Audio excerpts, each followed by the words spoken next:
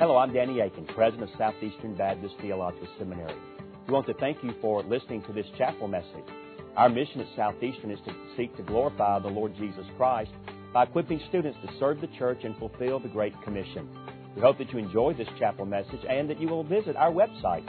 It's www.sebts.edu. There you can learn more about our school and what the Lord is doing here. We hope you enjoy the message. Thank you for being a part of what we're doing here.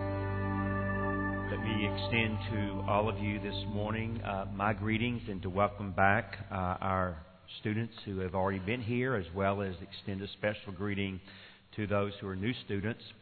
Let me also bring to you greetings from your classmates who are serving the Lord in North Africa, Central Asia, Southeast Asia, and the Pacific Rim. A week ago at this time, my wife Charlotte and I were in Chiang Mai, Thailand, with about 25 of your classmates who are serving the Lord faithfully in those particular regions.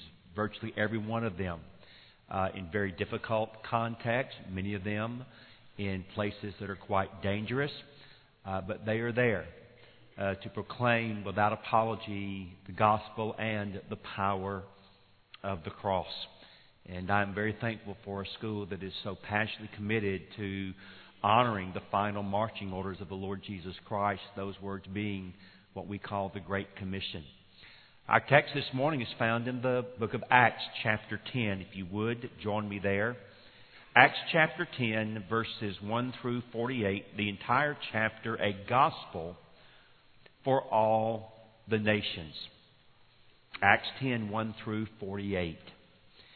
In the book, What in the World is God Doing?, Alan Fleece says, and I quote, "This is the decision we do not make because it has already been made, whether we spend our lives for the purpose of reaching all men with the gospel is not optional. Christ has commanded every Christian to do just this. Now, there are many different ways of accomplishing this one purpose, but regardless of the particular work God has for each of us to do, the one aim of us all in doing our particular job for the Lord must be the evangelization of the whole world." Alan Fleece is right. We have been commissioned and commanded by a heavenly King to evangelize the whole world. That means every single person of the 7.2 billion people on planet Earth is to be the object of our evangelizing passion. Every single person of the 11,168 people groups in the world is to be the focus of our mission strategies. Every single person of the 6,544 unreached people groups, a population according to the International Mission Board is 4.83 billion, is to be the assignment of our 44,000 plus churches. And every single person of the 2,982 unengaged people groups. That means there's no gospel presence there at all. There are no churches. There are no missionaries. There are no evangelists. There are no Christians. These likewise must not be left behind. Indeed, they must not be left out of our pleas to the Father, to as Matthew says in chapter 9, "Send forth laborers into His harvest." No. The gospel of Jesus Christ is a gospel for all the nations. It is a gospel for all peoples. And our text, Acts chapter 10, makes this perfectly clear. It's an interesting passage because God gets involved directly to overcome the bigotry, the prejudice, what I call the spiritual nearsightedness of the Apostle Peter, the one that according to Matthew chapter 16 and verse 19, he gave the keys of the kingdom. Well, evidently at this particular point in time, the big fisherman is not using the keys as Christ intended. And so our Lord gets personally involved and in the process, I think, provides for us a pattern of world missions for every one of us, for our churches, and for our convention. Now, as we walk through these 48 verses, and we will walk quickly. We're going to do a little Bible walking this morning, if you like. You're going to encounter a narrative text that is very rich theologically. It's It's very rich missiologically, and also I believe it is very rich personally. And so my prayer for me as well as for you is simply this: Lord, give us ears to hear. 5 observations from Acts chapter 10. Number 1, those who seek the Lord will be found by Him. Look at verse 1 through verse 8. At Caesarea, there was a man named Cornelius, a centurion of what was known as the Italian cohort. 4 things are said about him: a devout man who feared God with all of his household, gave alms generously to the people, and prayed continually to God. About the 9th hour of the day, that is about 3 p.m., 3 in the afternoon, he saw clearly in a vision an angel of God come in and say to him, "Cornelius." And he stared at him in terror and said, "What is it, Lord?" And he said to him, "Your prayers and your alms have ascended as a memorial before God.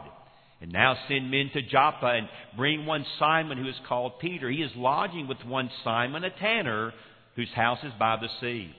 And when the angel who spoke to him had departed, he called 2 of his servants and a devout soldier from among those who attended him. And having related everything to them, he sent them to Joppa.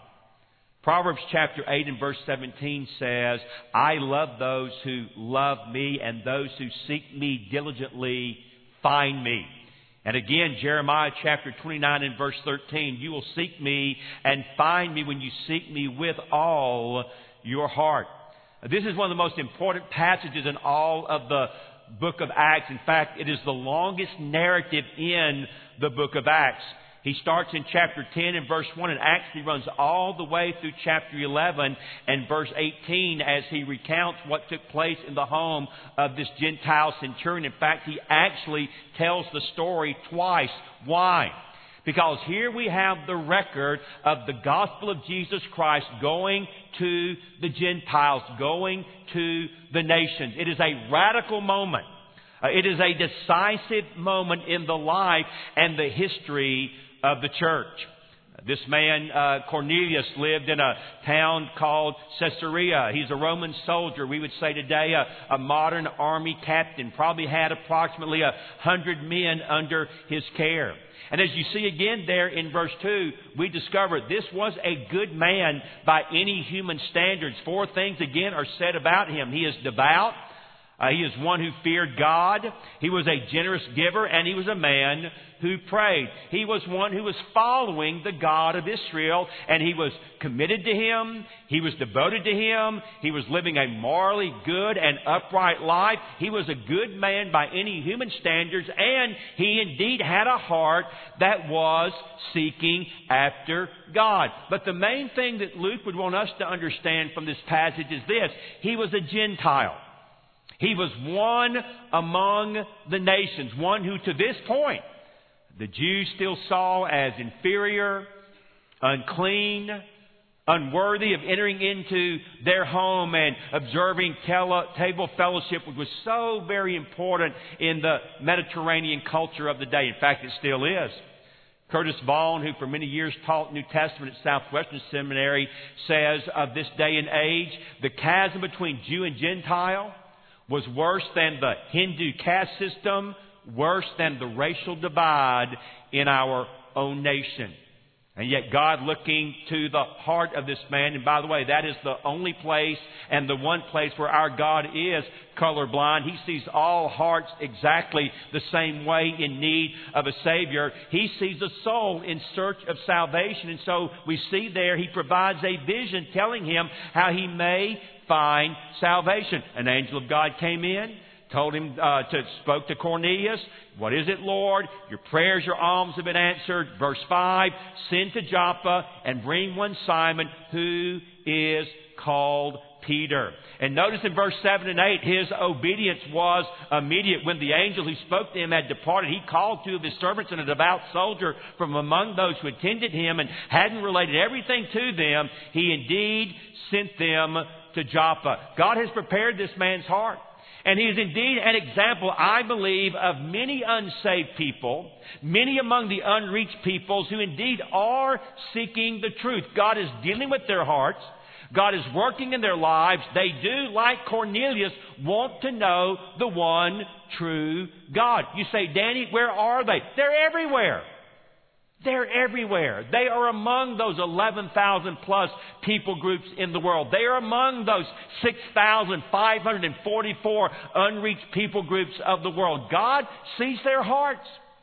And I believe God honors the intention of their hearts. In fact, I am convinced that our God will go to extraordinary lengths to get the gospel to them. There's a very basic principle in theology that we must always recall again and again in the missiological context. Respond to the revelation that you have, and God will give you more. Cornelius was living up to the revelation that he had. He was a good man, but do not miss this. He was still a lost man. That is why God moved Peter to take him and his family the gospel. He could not be saved, and no one can be saved apart from the good news of the gospel. But again, hear the promise that you find in Lamentations chapter 3 and verse 25. The Lord is good to those who wait for Him, to the soul who seeks Him. So those who want to know the Lord, those who live up to the light that they have, the revelation that they have in creation. That's what is taught in Romans chapter 1. They live up to the light that they have from God in conscience. That's Romans chapter 2. I believe God promises to give them more light. He will find them, and He will get them the gospel. Those who seek the Lord will be found by Him.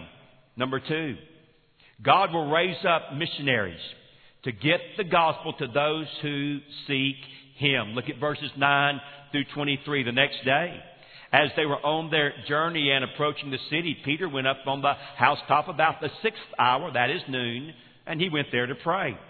And he became hungry and wanted something to eat. But while they were preparing it, he fell into a trance. Saw the heavens opened and something like a great sheet descending, being let down by its four corners upon the earth. In it were all kinds of animals and reptiles and birds of the air. And there came a voice to him, a threefold command: Rise, Peter, kill and eat. But Peter said, By no means, Lord. A rather interesting statement. For I have never eaten anything that is common or unclean. And the voice came to him again a second time. What God has made clean, do not call common. This happened 3 times, and the thing was taken up at once to heaven. Now, while Peter was inwardly perplexed as to what the vision that he had seen might mean, behold, the men who were sent by Cornelius, having made inquiry for Simon's house, stood at the gate and called out to ask whether Simon, who was called Peter, was lodging there. And while Peter was pondering the vision, the Spirit said to him, Behold, 3 men are looking for you. And so here's another threefold command: Rise and go down and accompany them, and do so without hesitation, for I have sent them. And Peter went down to the men and said, I am the one you are looking for. What is the reason for your coming? And they said, Cornelius, a centurion, an upright and God-fearing man who is well spoken of by the whole Jewish nation, was directed by a holy angel to send for you to come to his house and to hear what you have to say. So he invited them in to be his guest. John Stott says the greatest hindrance to the advance of the gospel worldwide is the failure of the lives of God's people. I would add, people who focus on and have a passion for the Great Commission are seldom troublemakers, ethnocentric, self-centered, focusing on little things that are silly things, and sometimes they may even be sinful things. This was a lesson that the Lord had to teach, and teach directly to the Apostle Peter. Like Cornelius, God comes to Peter in a vision, as we see and read in verse 9 and verse 10. He's praying around noontime, that is the lunch hour. The vision includes a command as Peter falls into a trance. And as he sees this vision open up of animals and reptiles and birds of the air, and the threefold command is given to him: rise, Peter, kill and eat. Now, no doubt this vision included what Peter would have considered at this point in time unclean animals. You have a listing of them in Leviticus chapter 11. And so, without overstating the case at all, Peter is horrified by what is now a daytime nightmare, and he vehemently protests there in verse 14, "By no means, Lord." I'm not sure how you tell your Lord no, but he does. "For I have never eaten anything that is common or unclean." Now, this is familiar territory for Peter. Resisting the Lord's command was something familiar to him. He had rebuked the Lord when he told the disciples that he was going to the cross.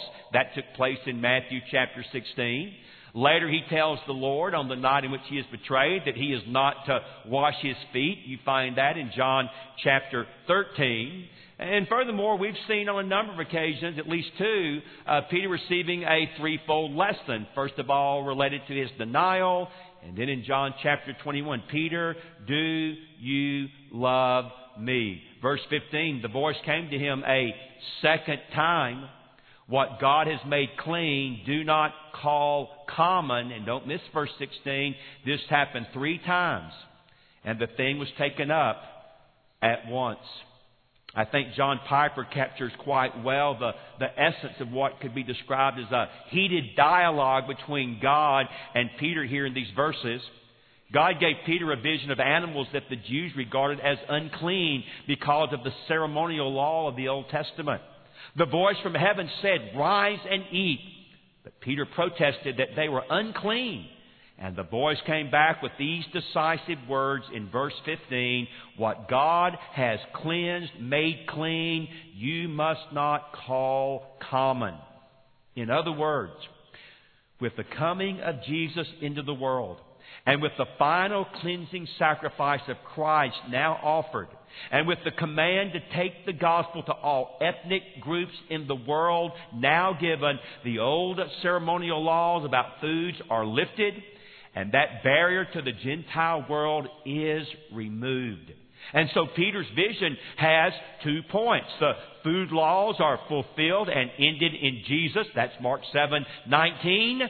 And the people that kept you separate from the nations, the Gentiles, are not to be considered unclean or common. Well, verse 17 tells us the vision inwardly perplexed Peter. He's still not clear what's going on. He's still not clear what God is saying. And so the Spirit gets involved in verse 19. While Peter was pondering the vision, the Spirit said to him, "Behold, 3 men are looking for you." And here's a threefold command again. "Rise, go down and accompany them without hesitation, for I have sent them." And Peter engages them, finds out who sent them, and verse 23, he begins to show that he is moving in the right direction. He's beginning to understand that these racial barriers must come down. He invited them in to be his guest. When I was about 12 years old, my granddaddy was a godly man, suddenly had a heart attack and died. He passed away. They lived out in a little house. Let's see, 1, 2, 3, 4 rooms. They used to have an outhouse. At least they'd carved out an indoor bathroom by the time he passed away. But he lived in this farmhouse out there in Douglasville, Georgia. And when my granddaddy died, of course, all sorts of folks came to bring food and so on. And right next to his farm was a farm that was occupied by a black family. I had played with the sons and daughters of that family many times when I'd gone to see my granddaddy. And in fact, the mother in the home, we called her Aunt Lorene. And for a time, she even babysat me and my brother and my sister. But when my granddaddy died, Aunt Lorene walked over from her farm. And she came up on the front porch and she stopped and she would not go into the house. She had brought some food, and my mother came out on the porch and hugged her and invited her in, but she wouldn't come in. And then later she went back to her house. And I remember later asking my mom, well, why wouldn't Aunt Lorene come in? And I'll never forget my mother saying, well, she knew that there were some people in the house who did not want her to come in. Even to this day, I can feel the hair on my neck going up. And I can recall the anger I felt. And basically I said to my mother, well, I tell you what, tell them to get out of the house so that she can be in the house. Because I like her a whole lot more than I like them. And I did, and I still do. But anyway, that's my own issues that I'm having to process. My point is simply this. What took place on that occasion can be multiplied 100-fold when you think about the Jew-Gentile relationship in the first century. And that Peter would invite them in to be his guest is a mammoth act that shows us God is working in his heart. God is knocking down the bigotry and the prejudice and the spiritual nearsightedness of Peter, and he's on the way to getting where God wants him to be. I like what David Platt said in his sermon on this particular passage at this particular moment. What happens here is God, starting with Peter, begins to bring about a conversion from deep-seated prejudice to divinely ordained openness. I like that. I want to say it again. He begins to bring about a conversion from deep-seated prejudice to divinely ordained openness. The heart begins to change here. God says, you need to be open to what I'm doing among all the people groups. You need to be open to what I'm doing among the nations around you. And by the way, isn't it interesting that all this takes place in Joppa? Of course, we should, knowing our Bible, recall another important event that took place in Joppa during the Old Testament era, that is the prophet Jonah. You think maybe that was echoing in the back of Peter's mind, and maybe Peter was recognizing it doesn't really pay off for any of us to run from God. He is quite adept at tracking us down. Well, what was true of Jonah is also true of Peter, but also what is true for Jonah and Peter is true for you and me as well. You run all you want from a God who wants to reach the nations with the gospel. He'll run you down and tackle you and get your attention in any way that he finds necessary. God will raise up missionaries to get the gospel to those who seek him. Number 3, God seeks the salvation of all nations without partiality. Verse 23 through verse 35. So he invited them in to be his guests, verse 23, and the next day he rose and went away with them, and some of the brothers from Joppa accompanied him. And on the following day they entered Caesarea. Cornelius was expecting them and had called together his relatives and close friends. So he's excited. He wants everybody to be a part of what is going to take place. And when Peter entered, Cornelius met him and fell down at his feet and worshipped him. But Peter lifted him up, saying, "Stand up. I too am a man." And as he talked with him, he went in and found many persons gathered, and he said to them, "You yourselves know how unlawful it is for a Jew to associate with or to visit anyone of another nation." Let me quickly add, unlawful in the Bible? No. Unlawful according to the accoutrement of biblical, of Jewish tradition? Yes. So he says to them, according to my traditions, according to our history, I ought not to be here. I'm not to associate or visit anyone of another nation. But God has shown me that I should not call any person common or unclean. So when I was sent for, I came without objection. I asked then, "Why you sent for me?" And so I'll just note it in passing here very quickly. Cornelius recounts the story of the angel appearing to him and the angel telling him to call for Simon, who is called Peter, who's staying in the home of another Simon, who's a tanner, who lives up there in Caesarea. So verse 33, "So I sent for you at once." And you've been kind enough to come. Now, therefore, we are all here in the presence of God to hear all that you have been commanded by the Lord. And verse 34, perhaps one of the most important verses in all of the Bible. So Peter opened his mouth and said, truly, I understand that God shows no partiality, but, verse 35, in every nation, among anyone who fears Him and does what is right, that one is acceptable to Him. My pastor friend Derwin Grace says, when Jesus arose from the grave, He created a whole new race of people, not defined by color, but defined by His blood. And yet our own Tony Merida notes tragically, we judge by appearance. We discriminate, and we discriminate on these factors: appearance, ancestry, age, achievement, and affluence. Well, this had been true of Peter, but now God is working his life, and so he obeyed the command of the Lord, verses 23 and 24. He makes the 30-mile journey from Joppa up to Caesarea. And upon meeting Cornelius, Peter exhibits both appropriate humility. Don't worship me. I'm just a man like anybody else. And he also shows brutal honesty, acknowledging that up until this moment, I wouldn't have come to share the gospel with you. I wouldn't have come to your house. I wouldn't have come down and visited and interacted with you. My traditions say no, but God says yes. And so he says, I'm a man like any man, and perhaps he would even go so far as to say, I'm a sinful man, and one that I desperately needed my God to straighten me out. And so, as I noted in verses 30 through 33, Cornelius, it recounts the events that led them to this point. And then, as I mentioned a moment ago, Peter makes what I think is one of the most important statements in all the Bible. Truly, I understand that God shows no partiality. The Holman Christian Standard Bible says, now I really understand. God doesn't show favoritism. The Amplified Bible, most certainly and thoroughly, I now perceive that God shows no partiality and is no respecter of persons. And Eugene Peterson in The Message captures well what I consider to be the massive theological significance and import of what Peter says and now understands. Peter fairly exploded with his good news. It's God's own truth.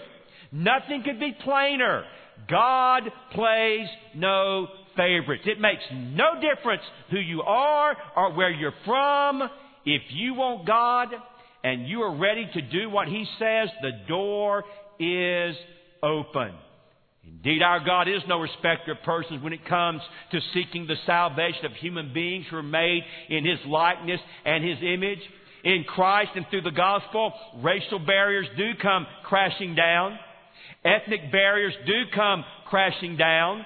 Cultural barriers do come crashing down. Social barriers do come crashing down. Economic barriers, which are so real in our day and age, they come crashing down. Yes, every single barrier falls at the foot of the cross of Jesus Christ. And I'll just simply say, anyone who says otherwise is calling God a liar. No, God has a plan, and it is a laser beam pointed to people anywhere and pointed to people everywhere. Verse 35, in every nation, anyone who fears Him and does what is right is acceptable to our God. So that's God's perspective on the issue. I guess the question for all of us to consider at this moment is, whose voice are you listening to? Whose voice are you listening to? And I came across this in my studies. C.T. Studd, a missionary hero to me and many others, served the Lord in China, served the Lord in India, served the Lord in Sudan, served the Lord in the Congo, and is buried today in the Congo. He said this: had I cared for the comments and opinions of people, I should never have been a missionary.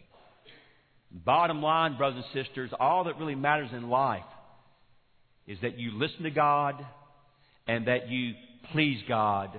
The Bible says God seeks the salvation of nations without partiality. Number 4, the good news of the gospel is the only means whereby God saves anyone. Verse 36 through verse 43. Now listen to what David Platt says about this gospel. The gospel is good. You know it's good. We know it's good. It's a divine message, but it requires a human messenger. We are God's instrument to do this. Our responsibility is urgent. His power is available to us. When we speak this word, He will bless it. He will bless it to lead people to Christ. His power is available to His people, and His plan is aimed at all peoples. Peter has refused to be treated as a god. And Peter also refused to treat the nations as unworthy dogs. He has been called by God to be a gospel heralding missionary, and that's exactly what he does in verses 34 through verse 43. Look at it. Peter opened his mouth and said, "Truly I understand that God shows no partiality. But in every nation among anyone who fears Him and does what is right, they are acceptable to Him. And as for the word that He sent to Israel, preaching the gospel, good news of peace through Jesus Christ." Parenthetically, don't forget, He is Lord of all.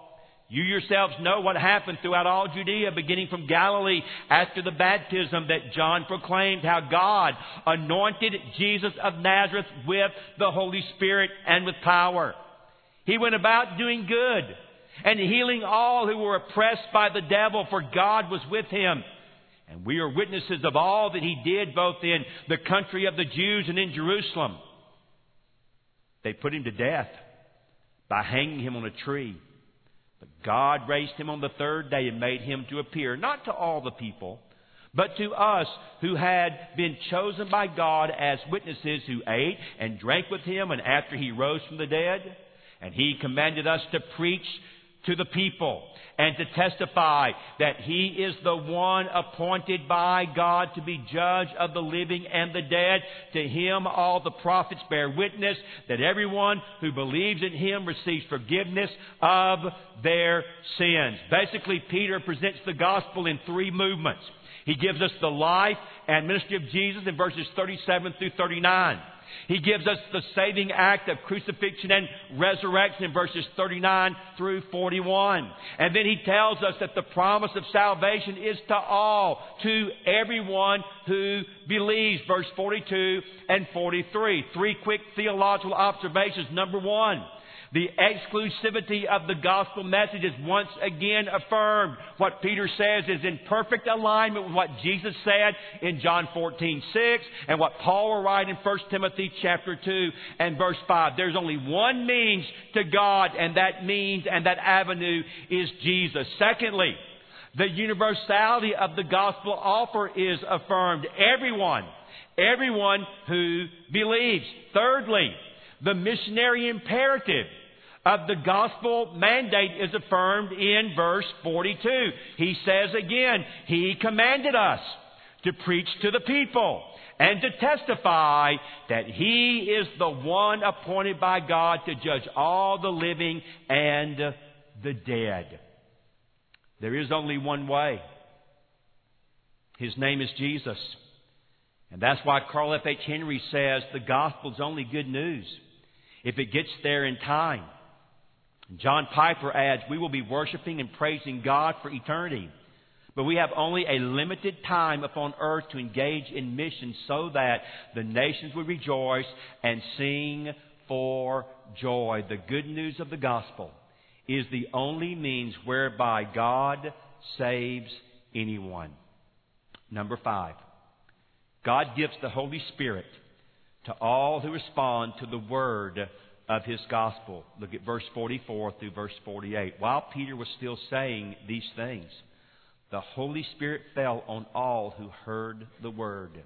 And the believers from among the circumcised who had come with Peter were amazed, because the gift of the Holy Spirit was poured out even on the Gentiles, even on the nations. For they were hearing them speaking in tongues and exalting God. Then Peter declared, can anyone withhold water for baptizing these people who have received the Holy Spirit just as we have? And he commanded them to be baptized in the name of Jesus Christ. And then they asked him to remain for some days. Again, here are the insights of Pastor John Piper. The Spirit is sent to make Christ real to people and to show us who He really is in His glory, so that we come to love Him and trust Him and obey Him and show Him to the world. The Spirit loves to come and take the truth about Jesus and turn it into an experience of Jesus.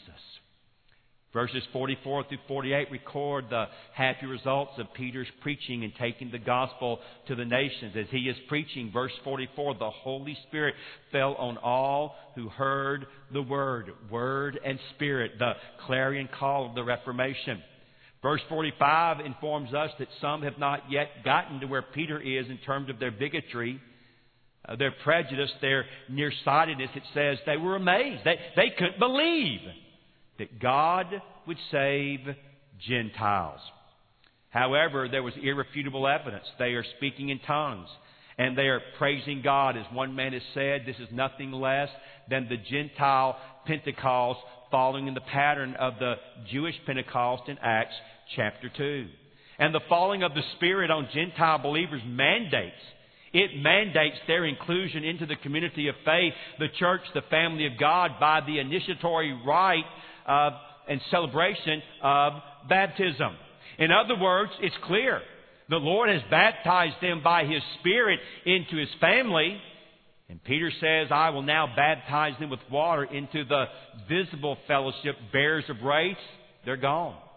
Bearers of ethnicity, they're gone. Bearers of nationality, they have all come crashing down through the power of the cross. And brothers and sisters, the church would never be the same after this. And that should not surprise us. After all, sameness was never God's goal to begin with. So I close. We have an indiscriminate, all-inclusive gospel to proclaim to the nations, near and far. Our God has placed no limitations on those He longs to save, those He longs to bring to Himself.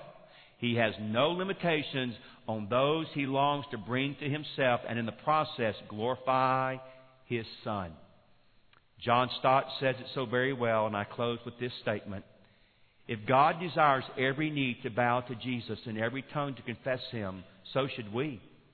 We should be jealous, as Scripture sometimes puts it, for the honor of His name, troubled when it remains unknown, hurt when it is ignored, indignant when it is blasphemed, and all the time anxious and determined that it shall be given the honor and glory which are due to it.